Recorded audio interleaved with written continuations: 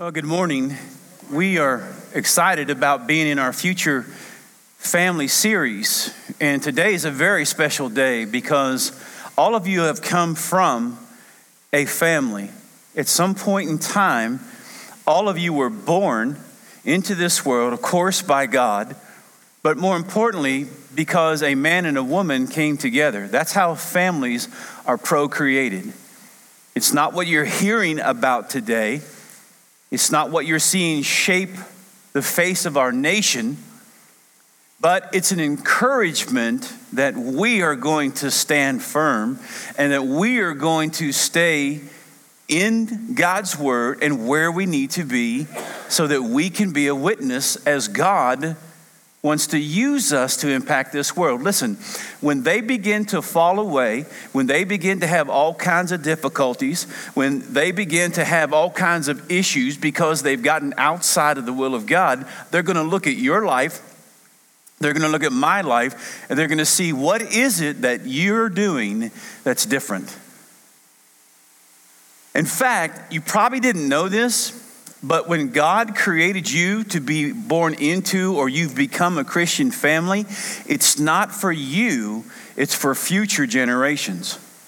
Did you know that? Dr. Kenyon Curitan has put together a wonderful, cross-section of lost episodes, and it really deals with our country and how God established it. You know, we spend a lot of time talking about it, and, I talk to as many millennials as I can to find out what is it that you think makes America great. Well, we've lost a generation as to the foundation of our country and how God established it. And it wasn't deism that our founding fathers were a part of, as some people would like to say, but it is absolutely men who were committed to Jesus Christ. That's how it was founded. And of course, one of those very influential men, I'm going to read a quote. On May 20th, 1981, it was President Ronald Reagan. He made a proclamation for Father's Day. And here's what he said. There is no institution more vital to our nation's survival than the American family. It is here the seeds of personal character are planted and the roots of public virtue first nourish. Through love and instruction, discipline, guidance, and example from our mothers and fathers, the values that will shape our private lives and our public citizenship, end quote. So the days of our childhood forecast our lives. God spoke about that, about training up a child in the way that they ought to go. And then when they're older, they won't depart from that. I'll tell you a funny story. It's funny to me. I was literally drugged to church so often. And I was always the guy that was waiting on my three sisters and my mom to get dressed. And I always fought for bathroom time. I learned to get up early and get dressed. So I was always waiting around. Some of you guys understand what I'm talking about. I don't know that man. But I want to talk to you about children. And I want to talk to you about how you proselytize your children. There's good and there's bad.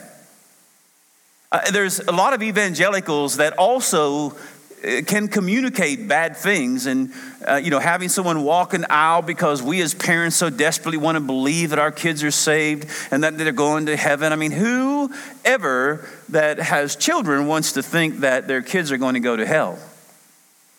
Now, the reality is, according to the Holy Scriptures, that we're either one of two groups. We're either those that are going to heaven through Christ or those that are going to go to hell. I mean, there's only one or two locations. There's no somewhat purgatory unless you want to declare biblically that purgatory was that transitional place. Certainly from the Old Testament, people ask, well, Jesus wasn't here yet, so where did those people go before Jesus Christ got here and died on the cross? And, it would be a little bit silly to think that God didn't figure that out. and that God didn't certainly have a place where people can wait till we have the Old Testament and New Testament transitions. And, I don't know about you, but God's a pretty smart fella.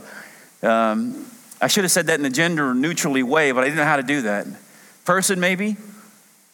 But God is very smart at what he does. And the title is Future Families. And is my child genuinely saved from hell?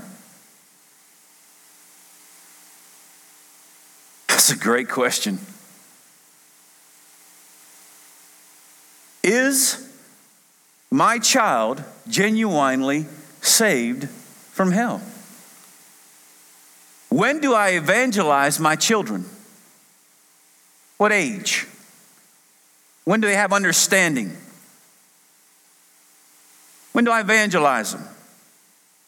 Or any child for that matter. And what does the Bible say about Christian parenting?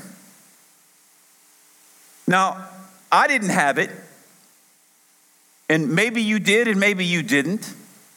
And the good news of that is that I didn't have it, and that I was in a single parent home of 4, all women, and yet God did what he did in my life. I speak to a lot of men. I don't just speak on Sunday. There's a lot of things that I'm involved in throughout the course of the week and throughout the course of the month. This is my group that God brings to minister to. But for some reason, God does that, and I don't know why he does that. I don't know why he did that. But I want you to know this. The family is high on God's list of priorities. The family is high on God's list of priorities. And this morning, it's an opportunity to examine yours and to examine how the gospel was shared with you, how the gospel was shared in the midst of your home. And we can check ourselves to see this morning if we've erred in some areas that we can go back and correct it. These are all correctable errors, by the way. But we've got to be very careful with the gospel message, what Jesus Christ says. And so he speaks about parenting. And we want to look at that this morning. Christian families are God's highest treasures. Contrary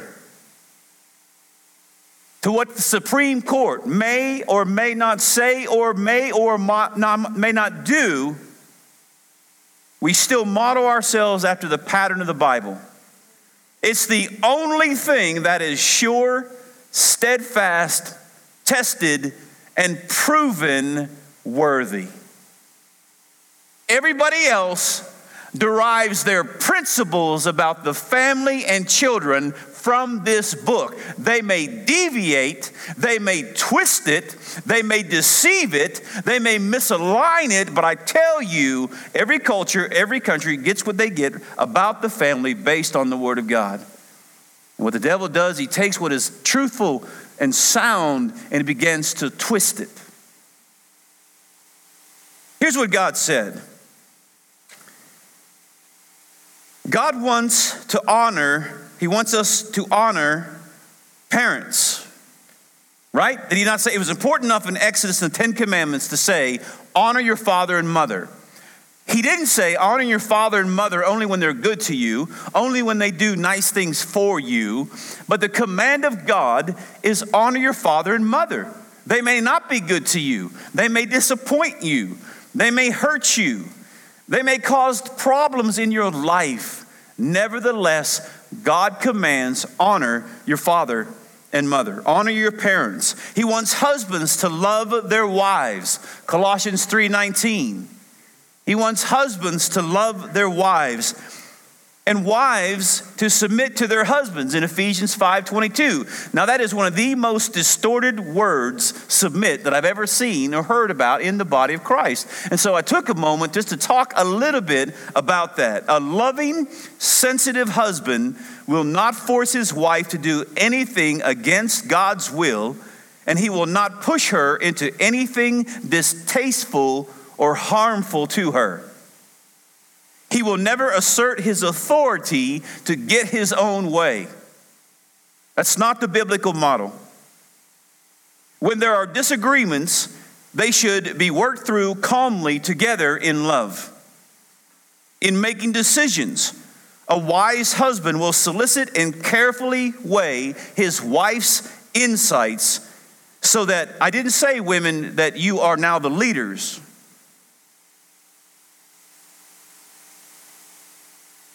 In making decisions, a wise husband will solicit and carefully weigh his wife's insights so that most decisions will be mutually agreed on. I heard of one husband in ministry who came home and announced to his wife that they were going to move to a far country. And in my opinion, that was pretty dumb and insensitive to the spouse. I mean, if you think for 1 second that it didn't affect her or doesn't affect her and that she isn't a part of that, then you've greatly mistaken the relationship of the husband and the bride according to the scriptures. Only rarely and after much communication and prayer should a husband need to exercise his authority against his wife's point of view. If and when that happens, he needs to do it with fear and trembling before a holy God, because that's exactly who you will answer to. We must always, men, recognize that God will hold us accountable for our decisions. At all times, he should have God's glory and his wife's spiritual, physical, and emotional well-being as his goal. Now, of course, submission is easier, wives, when your husband is loving and gentle and when you agree with him. It's not easy. In fact, it's quite difficult that when he is not being godly or when you disagree with him.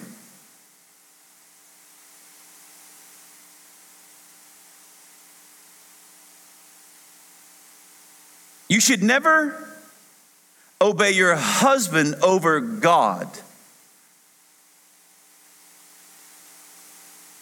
We should never obey the government over God.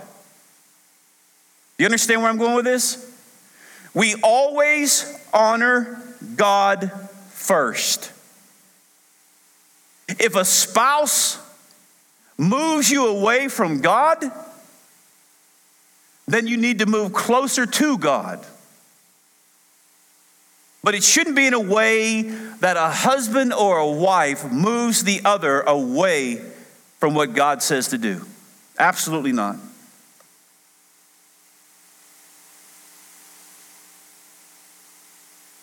But when that does happen, and from time to time it will, I want you to understand the most important part of this. You can display a submissive attitude. That is a gentle and quiet spirit, and Peter spoke about that in 1 Peter 3, verse 14. And appeal to him or her out of love and respect. Your goal should be always to glorify God, ladies, and to build and edify your husband. If you have a gentle, insecure, and weak husband, and you seem to be stronger, it is not your calling to lord over him. It's to encourage him. It's to strengthen him. It's to assist God in working in him. And too many women and men get it mixed up and believe that they are now the Holy Spirit. It's not your job, ma'am, to fix your husband. And it's not your job, sir, to fix your wife. It's your job and my job to love them according to God's word. If you do that, God will honor you. Far from a dictatorship. And so men, love your wives, even as Christ loved the church. But Scripture never suggests that we should elevate the temporal family at the expense of God's family. Now, what do I mean by that? Well, we dare not turn our backs on the kingdom for the sake of our families. What? Please mark this down. Luke chapter 9, verse 61 through 62, because I did not say that. The good Dr. Luke, inspired by the Holy Spirit, wrote it. Christian families are not an end in themselves. They exist to further the work of the kingdom. Let me say that again. Christian families are not an end in themselves. They exist to further the work of the kingdom. Therefore, you have been given a mandate from God that as a Christian mother and father to produce Christian children that will go into the world and fulfill the great commandment and the great commission, listen, wherever God takes them. If we are not doing that, then we are outside of the will of God for our Christian families. Well, what if you're not in a Christian home? Much like myself, that I didn't have Christian parents. I didn't have anybody leading me. Well, God always extends grace in the midst of that. But you see, I now have had the opportunity for over 30 years to participate in reshaping the Maynard family and culture. And that's exactly what I'm established and committed to do. By the grace of God, my children know Jesus Christ and embrace him as their Lord and Savior. They're all at different walks. They're all at different levels. But by the grace of God, I know that if I leave this earth, where they will spend eternity. There isn't anything more comforting as a parent to know that your children are safe. And so it's important things that we need to be reminded of, especially those that are in our household of faith. Today, many see the family as a shelter exclusively for family members, a retreat from the world. They wall themselves in even from the church. Well, I'm not going to go out. We're just going to stay here. And the tendency is for mothers to nurture and keep them safe and not venture out the doors and protect them. And that's why we move from the public sector of teaching to private school sectors, because they're not teaching the principles out of the Bible that need to groom and mold children. Our families are healthy only to the degree that they understand their primary function in this world is not to be fulfilled within themselves. Train up a child in the way that they should go, so when that they're older, they will not walk away from God and not walk away from the teachings of the scriptures wherever they go, whatever they do. If you do not have children, and much like my life, there were many opportunities that Christian men from the Little League team and the soccer teams and around the neighborhood, I would listen and I would hear. I was looking for something to model, not having a father. That was big to me, to find someone who could model what it means to be a father, what it means to be certainly a Christian father. And I didn't find any of that for the longest time. And literally there was no hope. And so I rebelled. And so I strayed. And so I spent 25 years enmity against God. Maybe in ignorance, certainly as a creaster, and that simply means going to church only at Christmas and Easter. There was a little bit of that going on in my life. Seeds were being planted. At times it might have been watered, but I look back and wonder, where were you, the church? Where were you in my life? There was no church people on my street.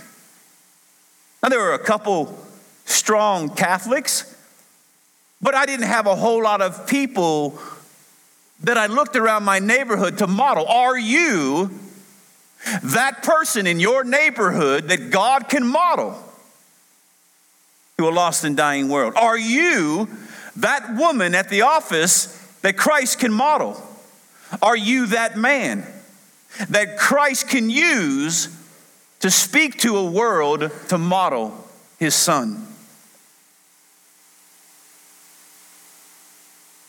It is right to strengthen our families, but let's not attempt to do it with gimmicks or self-centered efforts. Let's live not only for each other, but for the Lord and the building of his kingdom. In living for him, we will end up fulfilling one another. May God give our families a supernatural sense of their purpose, of why they're alive and why God saved them. It isn't just because you might be a good mom and dad, though you may be to a certain extent. God has the ripple effect that will reach areas of this county, these cities, this state, this nation, and throughout the world. I never knew that God would use me to witness in Scotland. I never knew that God would use me to preach in a church in London. I never knew that God would allow me to preach to the Jew in Israel. I never dreamed of it, but God did. God has. Here's a truth. For many believers, fulfilling Christ's command to make disciples of all nations begins at home with the children. Well, Pastor, what if it's too late?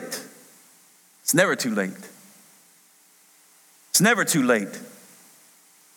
It's never too late until they start throwing dirt on your casket. But it's never too late to make that change. It's never too late for the church to be the change. Listen, this is our finest hour. We will impact these United States. We will impact. God will raise the church. God will revive the church. God will regenerate the church. God is doing it even as we sit here today. You won't see it because Satan is the prince of the power of the air. He runs most of the media. He's going to do what he does around here. You're never going to hear that thousands of souls were saved on CNN. You won't hear any of those things. You won't hear pastors talking about the things in life and all the changes that are taking place within the churches. Good things are happening, folks. Because we are making the difference. Because we are committed to God. Because we set our priorities right. It's never right, listen, to put your family above God. It's never right to put your family above God's kingdom. Why? Because God's calling you to raise up Christian children to what? Reach the kingdom. Build souls. So we establish and we strengthen the family unit. With all due respect, I pray that God will use this word, and he will, and people just like you and me to love those that are lost and sinful. But the truth of the matter is that you can't procreate without a man and a woman. And if some of those principles were true that we're being taught, they would literally go out of existence because there would be no procreation because of God's intelligent design. The process of evangelizing one's children, however, can be a daunting task. For many parents, the questions are as practical as they are disconcerting. How should I present the gospel to my children? What's the best approach to take? Or maybe it's your sister's children. Or maybe it's your brother's children. Maybe it's your neighbor's children that you've won influence over, and God has put them into your life that you would share the gospels, not just good times, but to share the gospel, the good news of Jesus Christ. How do I know if I'm doing it right? Pitfalls, both real and imagined, intimidate virtually every parent who contemplates this responsibility. What about your grandchildren? Will you share Christ with them? Listen, I've already made plans for little Penny. More than whatever I say, she'd better see Jesus in me. More than whatever I do, they'd better see Jesus in me. What you do speaks louder than what you say. You can say you know Jesus. You can say you go to church. But if I was a fly on your wall and followed you around this week, would your testimony say something different? So let's talk about the common mistakes in evangelizing children. Number one, oversimplifying the gospel of Christ. Here's what I'm talking about. Because a child's comprehension is less developed than the adults, the temptation for many parents is to oversimplify the message of the gospel. We don't want to talk about tough words because we want to guard them. We want to protect them, folks. Sin, hell, total damnation, separation from God are all realities.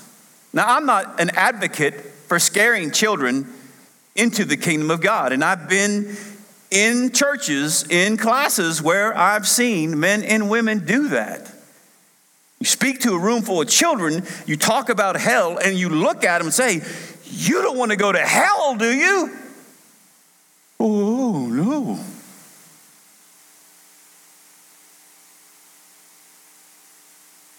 Sometimes this stems from canned or programmed approaches to child evangelism, which often abbreviate the gospel, downplay the demands of the gospel, or leave out key aspects of the gospel altogether. Jesus Christ dying on a cross, there is nothing fluffy about that, folks. Jesus Christ being beaten to a pulp, there's nothing fluffy about that. Now, you choose as a parent, when you believe there's an understanding of the level of your child, that you'll be able to talk about those things. But like adults, children must be able to understand the gospel clearly before they can be saved. This involves grasping concepts such as good and evil, sin and punishment, repentance and faith.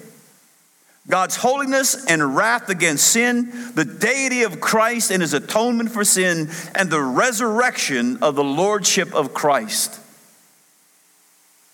Now, certainly parents need to use terminology that children can comprehend and be clear in communicating this message. But when Scripture talks about teaching children spiritual truth, listen to me, according to Deuteronomy 6 through 7, that Josh read earlier, the emphasis is on thoroughness. Oversimplification is a greater danger than giving too much detail. It is the truth found in God's word that saves, but that truth must be understood. Number two, the danger of coercing a profession of faith. The danger of coercing that. Listen, parents, you have influence. Listen, teachers, you have influence. Listen, neighbors, you have influence. And you don't want to coerce a decision. Well, what do I mean by that? Well, whether parents present the gospel in an oversimplified or thorough manner, many solicit some kind of active response to that message. Children know when you're looking at them that you're waiting for a response. And children are hardwired to love mom and dad, to please mom and dad. Listen, hardwired. You know how I know? Other than psychiatrists and all of the studies of the years that we've had, it's amazing, no matter how bad parents treat their children, they always still try to win their love. There are grown women and grown men still trying to win the approval of their mother and father. Whether parents present the gospel in an oversimplified or thorough manner, many solicit some kind of active response to that message. Let me give you an example. It could be a show of hands in a group setting, a rehearsed repetition of the sinner's prayer, or almost anything that may be counted as a positive response. You listening? By show of hands in this room, how many of you don't want to go to hell? Do you see what I just did to you? Well, it ain't like just because you didn't raise your hand, you don't want to. Some of you are just scared to death. What's hell? What is that? I thought that was just a cuss word. Well, hell and Hades is real, according to the scriptures. And it's important for every parent to remember, children will almost always respond in whatever way that parents ask. You listening? Not all guaranteeing real acts of faith in Christ. Rather than getting their children to pray the sinner's prayer or enticing them into a superficial response, parents must faithfully, patiently, and thoroughly teach them the gospel and diligently pray for their salvation, always bearing in mind that it is God and God alone that saves. As I mentioned earlier, that you are not the Holy Spirit to your wife, and you are not the Holy Spirit to your husband, you are not the Holy Spirit to your children either. You are simply to love them, model Christ, and set forth the example that they would be drawn into that by the Holy Spirit of God. As time goes by, it is never right to reinforce to the child that a childhood prayer is evidence for salvation. Help them check their faith against Scripture. You see, you're always involved in your children's life. If you're going to do it right, you don't know what's in the future for you. You may have a son or a daughter in the future. There's always Sarah and Abraham at 75 years of age. You have no idea what God wants to do. If he wants you to adopt, you may end up adopting. It doesn't matter, but the preparation begins now. That you would be ready. I say it all the time. If you want a Christian husband, then live as a Christian wife. If you want a Christian wife, then start living as a Christian husband now, right? Do the things now. Same thing with parents. So there's a danger of coercing a profession of faith so that we parents just feel better about it.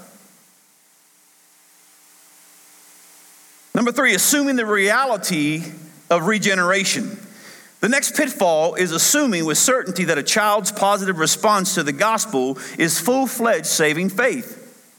You hear it all the time. Folks, we got people walking the aisles as youngsters all the time believing that they're saved. And yet there's no fruit. There's no evidence. There's nothing that would remotely connect them to Jesus Christ. They rob, they steal, they lie, they sin, they go out and do drugs, they go out and get drunk, they go out and do all these things. There's no real evidence of a transformed life. If you meet Jesus Christ and genuinely confess your sins and embrace him and turn and repent, there will be evidence in your life. It doesn't mean that you won't ever commit sin again. It simply means that you won't be caught up in the habits of those sins that you were before. Even after Christ, many great men and women still go to the altars of God to confess their sins. That's by design. Because there'd be a whole lot of arrogant people if they could earn it walking around this planet. There's the danger of coercing a profession of faith. In assuming the reality of regeneration, the temptation truly here is to regard regeneration as a settled matter because of an outward indication that the child has believed. One cannot assume, however, that every profession of faith reflects a genuine work of God in the heart. Matthew 7, verses 21 through 23, mark it down, read it later, and this is primarily and particularly true of children. powerful to remember. Powerful. Children often respond positively to the gospel for a host of reasons, many of which are unrelated to any awareness of sin or real understanding. Listen to me. You watch the baptismal video of Chase. There's no doubt intellectually and spiritually that young man understands he hasn't lived long enough to sin in some respect. So what Terry will say is, we've watched him and we've watched the fruit of his life, and then we said he's ready for baptism. You get it? He didn't just say, I want to get my child saved, but I love how Terry and Rachel have done that. They watched for evidence of the change in their character, their personality, and in seeing that and talking about those things, all right, I believe you're ready for baptism. I've seen God work in your life. See, you can't stop it at a coerced decision, and you certainly need to be careful about that assurance of regeneration. You know your children, but don't get caught up in your emotions. Again, we turn to the Word of God. Many children, for example, profess faith because of peer pressure at church, or desire to please their parents. I mean, if my parent were to look at me and say to me, I really need you to help me today, would you please? I would have pleased my parents. In addition, Scripture indicates that children tend to be immature. 1 Corinthians 13, verse 11, chapter 14, verse 20. Proverbs 1:4 says that they tend to be naive. Proverbs 22:15 says they're foolish. Isaiah, the prophet, in the 3rd chapter, the 4th verse, says capricious. The Bible says that they are inconsistent and fickle.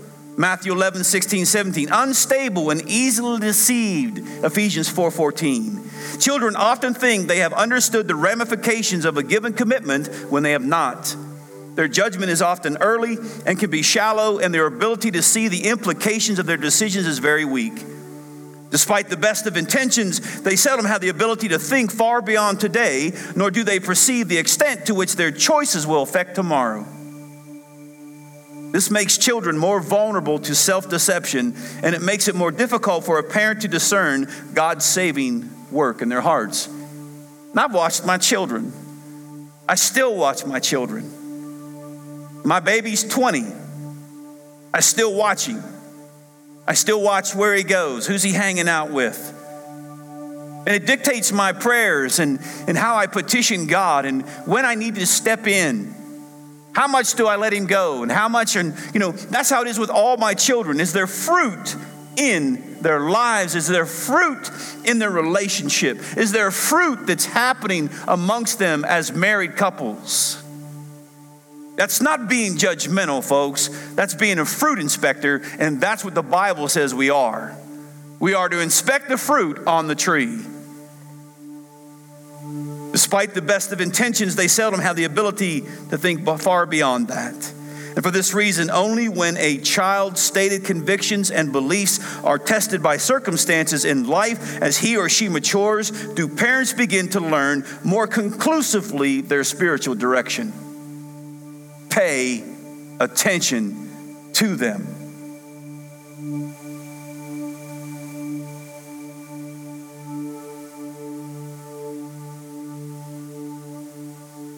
Assuring the child of salvation after becoming convinced their child is saved, many parents seek to give that child verbal assurance of his salvation. As a consequence, the church is filled with teenagers and adults whose hearts are devoid of real love for Christ, but who think they are genuine Christians because of something they did as children.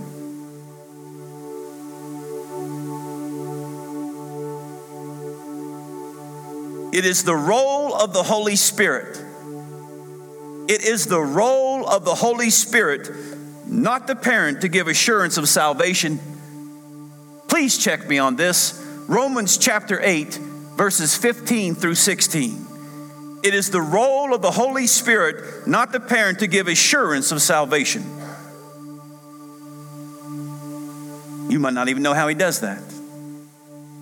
You see, too many people whose hearts are utterly cold to the things of the Lord believe they're going to heaven simply because they responded positively as children to evangelistic invitation. Having asked Jesus to come into their hearts, they were then given a false assurance and taught never to examine themselves and never to entertain any doubt about their salvation. Parents should commend and rejoice in the evidence of real salvation in the lives of their children only when they know the child understands the gospel message and believes it and manifests the genuine evidence of true salvation, devotion to Christ, obedience to the word, and love for others. Now listen to me. Pay attention, please. There was a moment of time with my son Joshua at the age of 6 that we were in an office area, and he approaches me about Jesus Christ. He literally was talking about God and salvation. Now, I don't know how much sin a 6-year-old can get into, but nevertheless, I took advantage of the opportunity to plant a deep seed in my son's life. In fact, so much as I shared the gospel, I used a touch-on light to demonstrate the contrast of light and darkness. And I remember saying, Josh, this lamp is dark, but by the simple touch, there's light. And when I touch it again, there's brighter light. It's equivalent of God through Christ, through the power of the Holy Spirit of God that comes into a dark heart and literally convicts us of sinfulness, and we understand the need and that necessary point of our life to repent. But listen, to a 6-year-old, that was as deep as we could go. Now, fast forward with me. We're in Bryan College in Tennessee.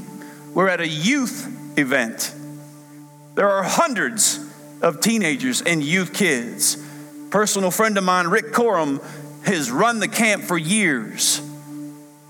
And I remember hearing him saying on the microphone, I was in the hallway praying with other kids, and he's saying, where's Bobby Maynard? Where's Bobby Maynard? He needs to come in here. His son's down here, Joshua. Joshua went forward at an older age, apparently through the power of the Holy Spirit of God, convicted him that he needed to do something more than what he did with his father, steps forward to an aisle with a preacher, repents, and becomes a true, genuine, born-again believer. But that seed was planted at the age of 6.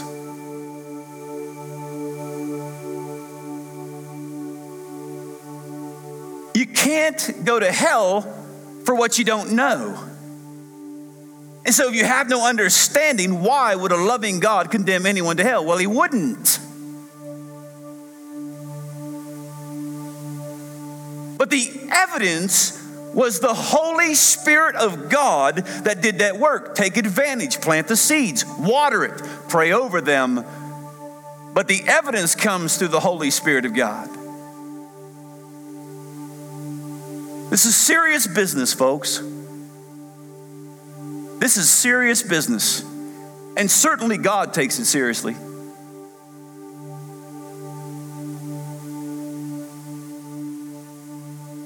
A final pitfall for many parents is having the child baptized immediately after he or she professes faith. And that's what I talked to you about Jace. That's why it was so critical that we played when Caleb and I were talking this week about his testimony and how that would play into what we're trying to communicate today.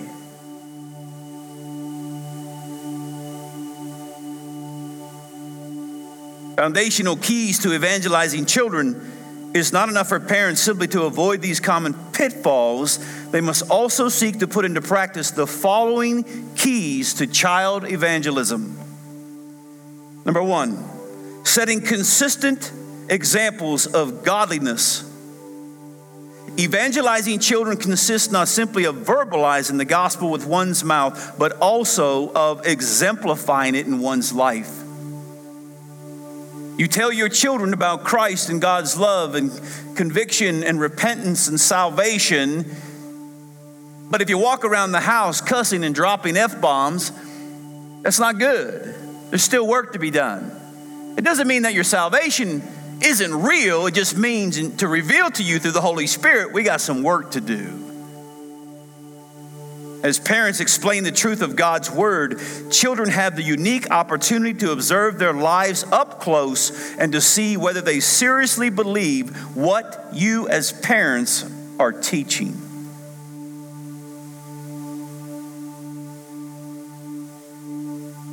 When parents are faithful not only to proclaim but also to live out the gospel message, the impact is profound.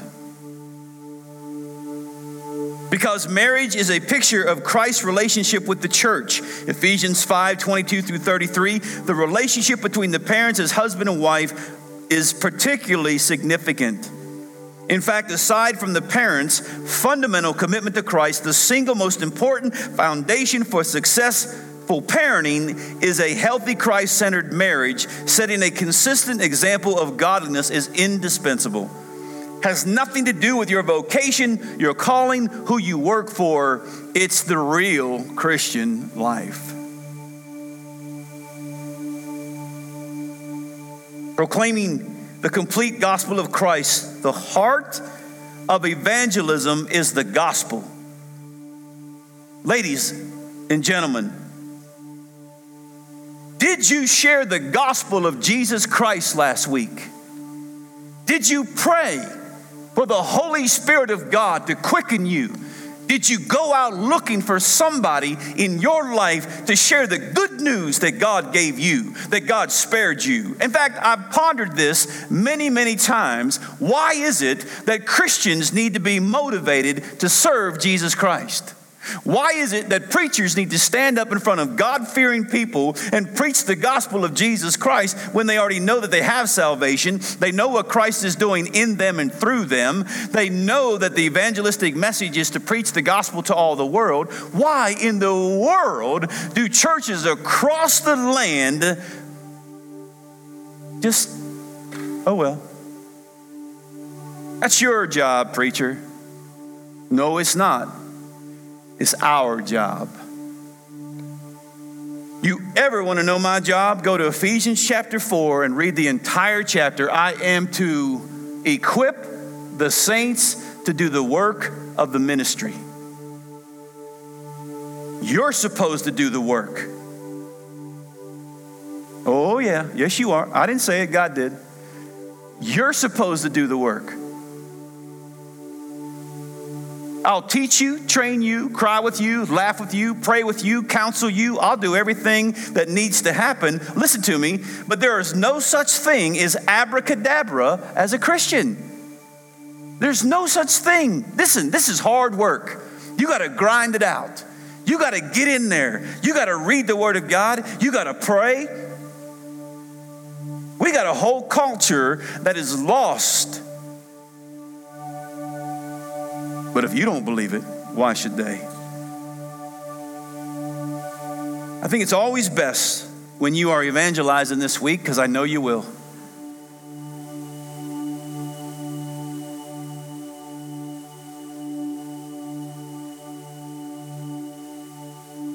Just start from the beginning. Talk about God and creation, the fall, sin, salvation, Christ in his life, the death and resurrection. But listen to me, parents, before you go today. You still are an influence to your children and your grandchildren and the world around you. If you don't understand the biblical evidence of salvation in your own life, you can't help anybody. Do you understand what it means to be saved and born again? Can you walk up to a complete stranger, or maybe it may be somebody that you know, and they ask you, how do you know that you're saved? Can you explain the gospel to them? Better question is, will you?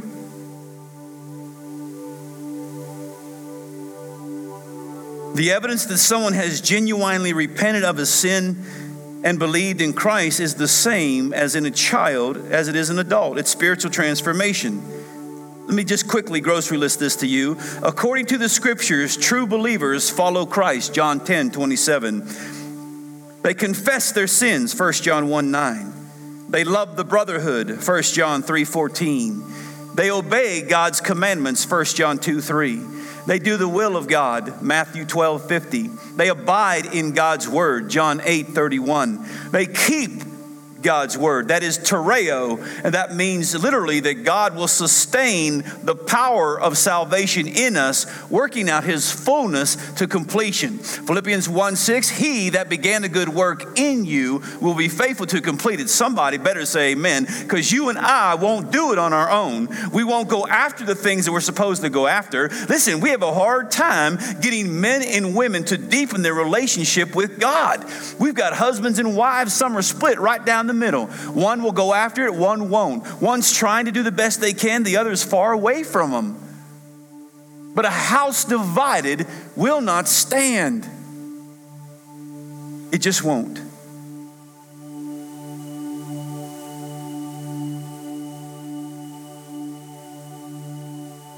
We're always trusting the absolute sovereignty of God. The greatest need of children is to be born again. The greatest need of lost people is to be born again. The greatest need of people here today is to be born again.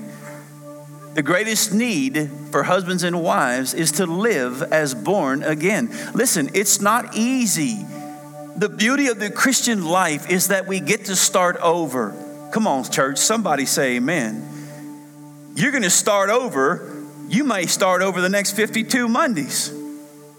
But the beauty of the Christian life is that we get to start over, that I'm saved by grace through faith, that it's not a work of man that anybody can boast about. It is a true gift of God. The difference between me and the lost person is simply I'm saved and they're not. But I ain't no better than them. Oh, how many times we point fingers at everybody else. You see, just because those people sin differently than you doesn't mean that they're not fighting the same battle as you. Just because my sisters, 2 of them died of drug overdoses, doesn't mean that the sin in my own life is better than theirs or worse. Just because I'm a pastor doesn't mean that those other people in the world are sinning worse. Just because the Supreme Court justices rewrote the marriage, just because there are those that are deceived in darkness of living the gay lifestyle, just because their sins are different than mine and yours, doesn't mean anything other than I am saved by grace through faith, and they are not yet. We don't love what they do, but we are commanded to love them. How can they come to the gospel if we don't love them? Now, I'm not telling you to go out and get drunk with them. I'm not telling you to go out and get high or go steal or gangbang. What I'm saying is, model Christ, and God will bring them to you. Model Christ, God will bring them to him. Wives, you got a wayward husband? Model Christ, and he'll bring them to you. You hearing me? Don't get frustrated. Model Christ, God will take care of the rest.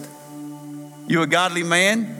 Your wife's not coming along the way maybe she should or not. Listen, sir, model Christ and he'll bring her to you.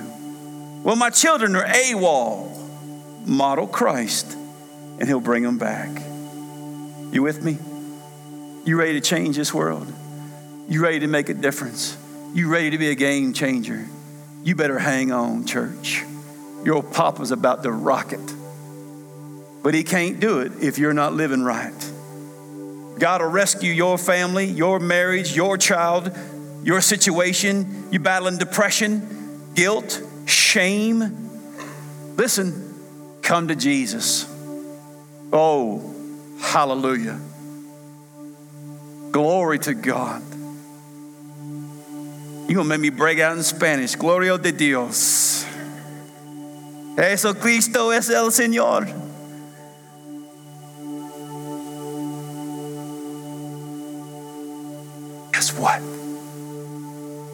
The God that died for you and me is here.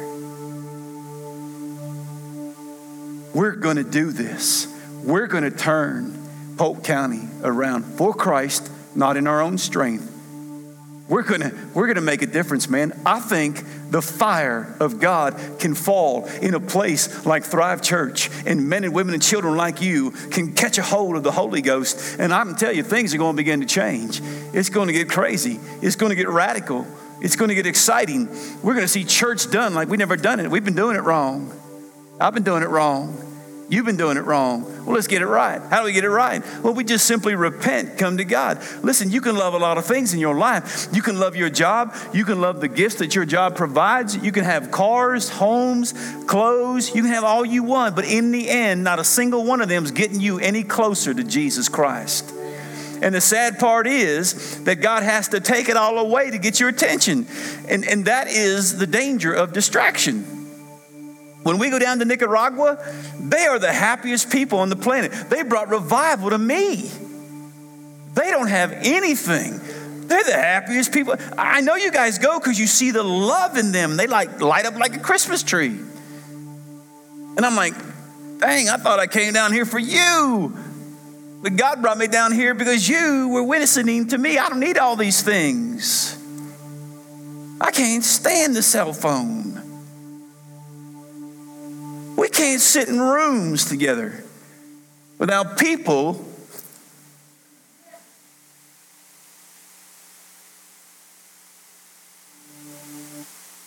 I'll take a burger.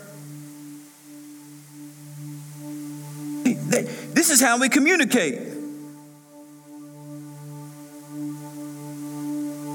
We'll get up and move around the house, but we'll have this thing right here. I love how you guys multitask. You can walk around like this.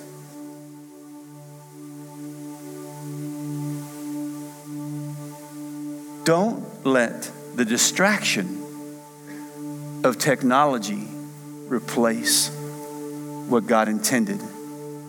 Listen, if technology was that simple and all I did was talk to my kids through Facebook and texting and Twitter, it won't matter when I die.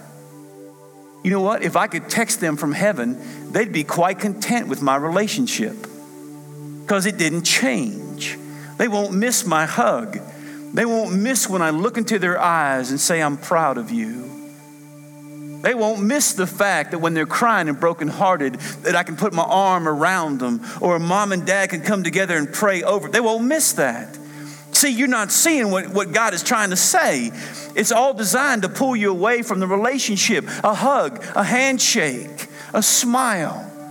I don't want to see your cotton picking picture. I want to see you. I'd rather you whisper to me anything than text me. I'd rather you pick up the phone and say it so I could hear it audibly. Hey guys, tell your friends, come back tonight for our fish fry.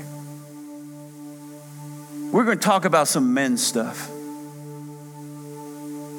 Call somebody. Get back here. You're not going to get any better out there.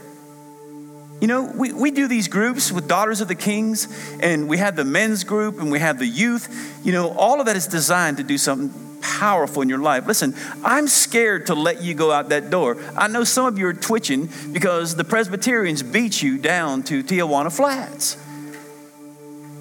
I know some of you are frustrated because you're ready to go, and it scares me to death because, like, God, they're gone. Boom, they're out of here. And I don't know what happens to you the rest of the week. But God's a little bit more than a Sunday God. So here's the beauty, and I'm done. I'm going to guess that you got junk in your trunk just like me. I'm going to guess that you battle with things just like me. I'm going to guess that you have a need for God just like me. Aren't you tired of living the way you're living? Don't you want to see what God can do? And by the way, if God doesn't heal me, or God doesn't help me, or God doesn't bring me that job, or God doesn't bring or fix my marriage, or God doesn't fix my children, or God doesn't do anything but be God, you do know it's good. So what do we tell the lost person? Come to Jesus. Listen, you can have assurance of your salvation. That sermon today was not to make you doubt anything. But pay attention to what you're communicating to your children. Better yet, model Christ a little bit better this week. And when you do mess up, let them know that you're flawed, just like that preacher.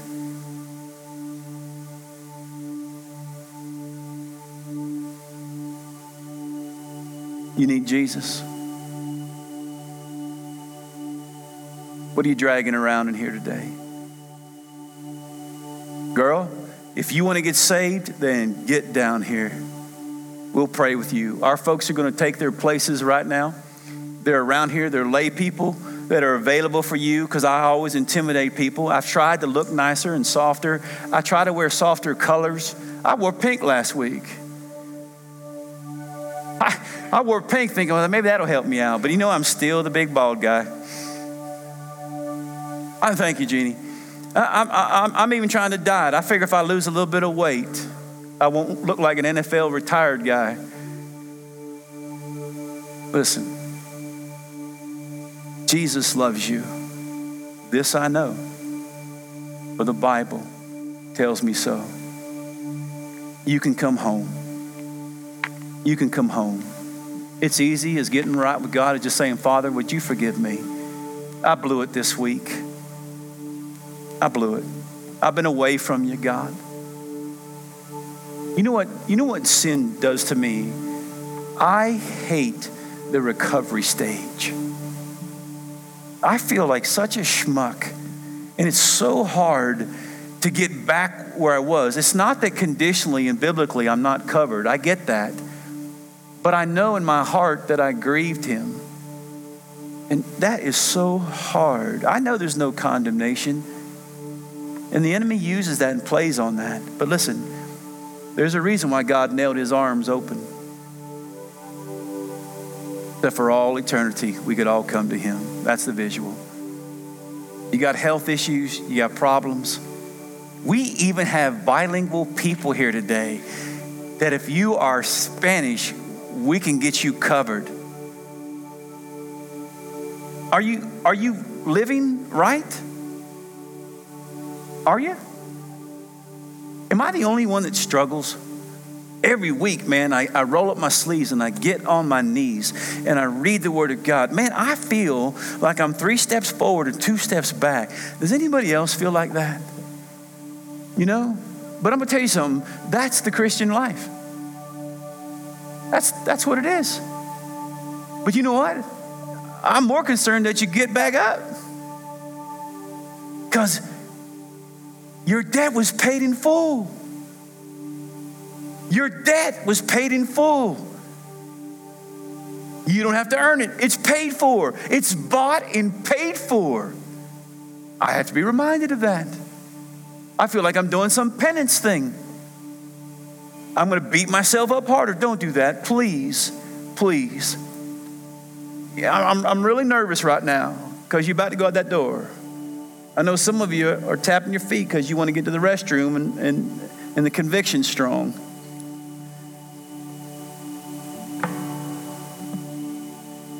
Don't give up, please. Stay in there. Hang in there. Keep fighting. Okay? Keep fighting. Come on, there's a second half to this thing. We can do this. You know what? We can do this. And kids, if your mom and dad are struggling, pray for them. Oh, I wish somebody would have told me that years ago. I might have been able to help save my mom and daddy's divorce. Oh, I wish somebody would have told me, little Bobby, you can make a difference. If somebody would have told me I can do something about my situation with my mom and my daddy, oh man, I'd be on that like white on rice. You just heard it. It's not too late. God can fix anything. He's in the reconciliation business. He will restore. He will bless. He will bring together. He'll forgive. He'll anoint. He'll do everything that God promised that he will do. He is the promise keeper. And God, according to the Holy Scripture, is here in this place. How could you possibly go out that back door and never say nothing or anything to God? At least tell him take a hike. Or tell him you got it. I always loved that. My kids wanted to pick up the chainsaw and I say, can I have that? No, I got it. Look, man, you need God. You need him as a mother. You need him as a father. You need him as kids. You need him in the high school and the high school college years. We need him. I need him. I'm 54 years old, man. I need God more than I need oxygen. Well, Pastor, how do you pray and do it? Listen, I work my trade. I can't weld like Tiger, but he can't pray like me. I'm going to take my chair to him today and get it fixed. But if his life falls apart, he needs to come here and let me help him. Because God wants you. When we talk about this fish fry, he's probably thinking, that Maynard's after me again. And you know what? He's right. Because listen, God doesn't give up on me. I'm not going to give up on anybody else. God doesn't give up on you. You shouldn't give up. You shouldn't give up on your spouse, your children. You shouldn't give up on your country. You shouldn't give up on anything. Give up on a sinful life. Give up on the devil.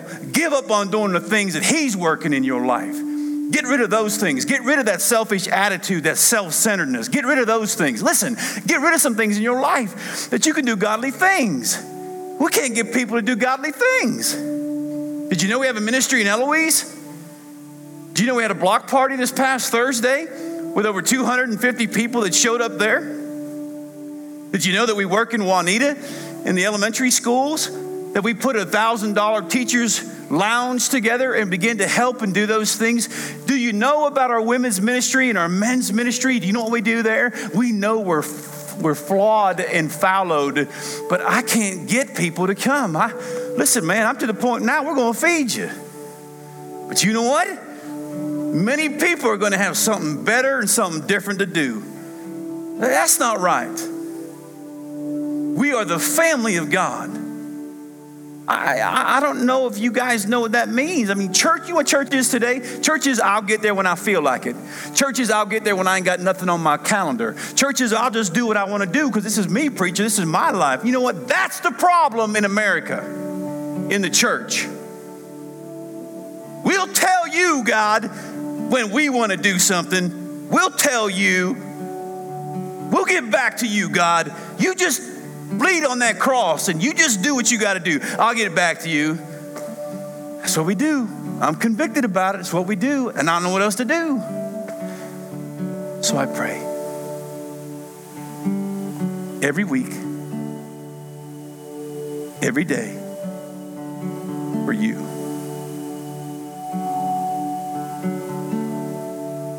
That's my intercessory ministry. Don't give up on them, Father. Keep loving them. Let me just work around that field one more time before you snatch that tree out of that root, God. Don't snuff it out yet, God. Do you know there are moments of times that I can hear God speaking about you and what he wants to do? There's always an intercessor. And your eternal intercessor is Jesus the Christ. What's bugging you? Here it is. You're going to go home. You're going to go right back to your life. Oh, if that preacher would just shut up, I can hear the demons slinging from east to west. I can't. My wife always, we talk about and recap things, and I always get nervous about it. She says, man, just shut up. I said, I can't. I just get antsy. I want to win. I'm a winner. I'm a winner. I'm a fighter, man. I'm a fighter. I'm going to fight to the end. And God bought me. God paid for me. He atoned for me. I'm in this thing, man. Bring it on. I'm going to meet when you want to meet. I'm going to pray when you want to meet. I'm going to counsel. Oh, I'm just done. I got another sermon.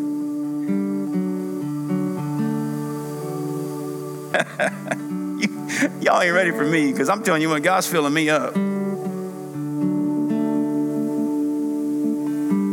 if I can't take the message here, I'll take it out there. And I'll go wherever he sends me. Because here I am, God. I'm all in. I'm all in. I can't ask you to do what I myself am not willing to do. Listen, you know that stuff don't bother me. If God needed to feed me by the birds of the air, he could do it. I'd eat McDonald's French fries that you throw on the ground after church every Sunday. All right. You ready? You ready? You ready to be the change? Are you ready? Are you ready to come to God and say, you know what? I get it. You can shut him up now. I get it. You can tell him, never mind. I got it. Are you ready? Are you ready, sir? Are you ready to lead like Jesus? Girl, you ready to get back in there? You ready to be saved? You ready to be born again? You ready to win? You ready? You ready to take back America? Huh? Come on, man. You cheer about them college football games and pro football games and MLBs. I'm proud of the Cubs, too. We're about to watch history with the Cubs. I'm the only Cub fan.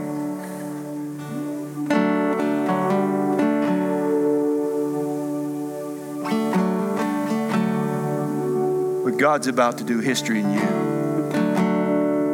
God's about to do and make history in you. He's about to turn this world around to you. Can he trust you? Can he trust you this week? Can you be about his business? Can you make that change? Come on. Listen, somebody just got that. I'm telling you, I don't do this stuff. I laugh at people on television say that stuff, but somebody just got that. Can you say amen? If you talk to me, I'll sit down.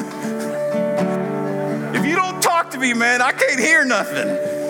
Just talk to me. Come on, trucker. Talk to Teddy Bear. You got to talk to me. At least say amen, oh me, or something. I mean, get excited about something other than football and baseball. God don't care about the Steelers or the New England Patriots. Heck no. We already know who's got 6 Super. I'm sorry. But nothing pales in comparison more than that fact that you're here, God's here. Man, let's do business. Let's do God business. Stand up. Come on. Are you ready? Come on. Go like this with your right hand. Some of you, your other right hand. Go like this with your left hand. Do something. I just need to know you're alive. Are you alive in Christ? These folks are prayed up. I don't know where my other half is. They're ready. The altar is open. Let's do business. Get back in the fight. Pray for your marriage. Pray for your family. Pray for your nation. You ready? Let's do it. They're going to sing, but let them sing by themselves because you're so busy doing God's work, you ain't got time to sing. You ready? Look, you don't talk to me. We start over. Let's do it. Mom. Are you ready? Say amen. All right, let's sing so these people can go home.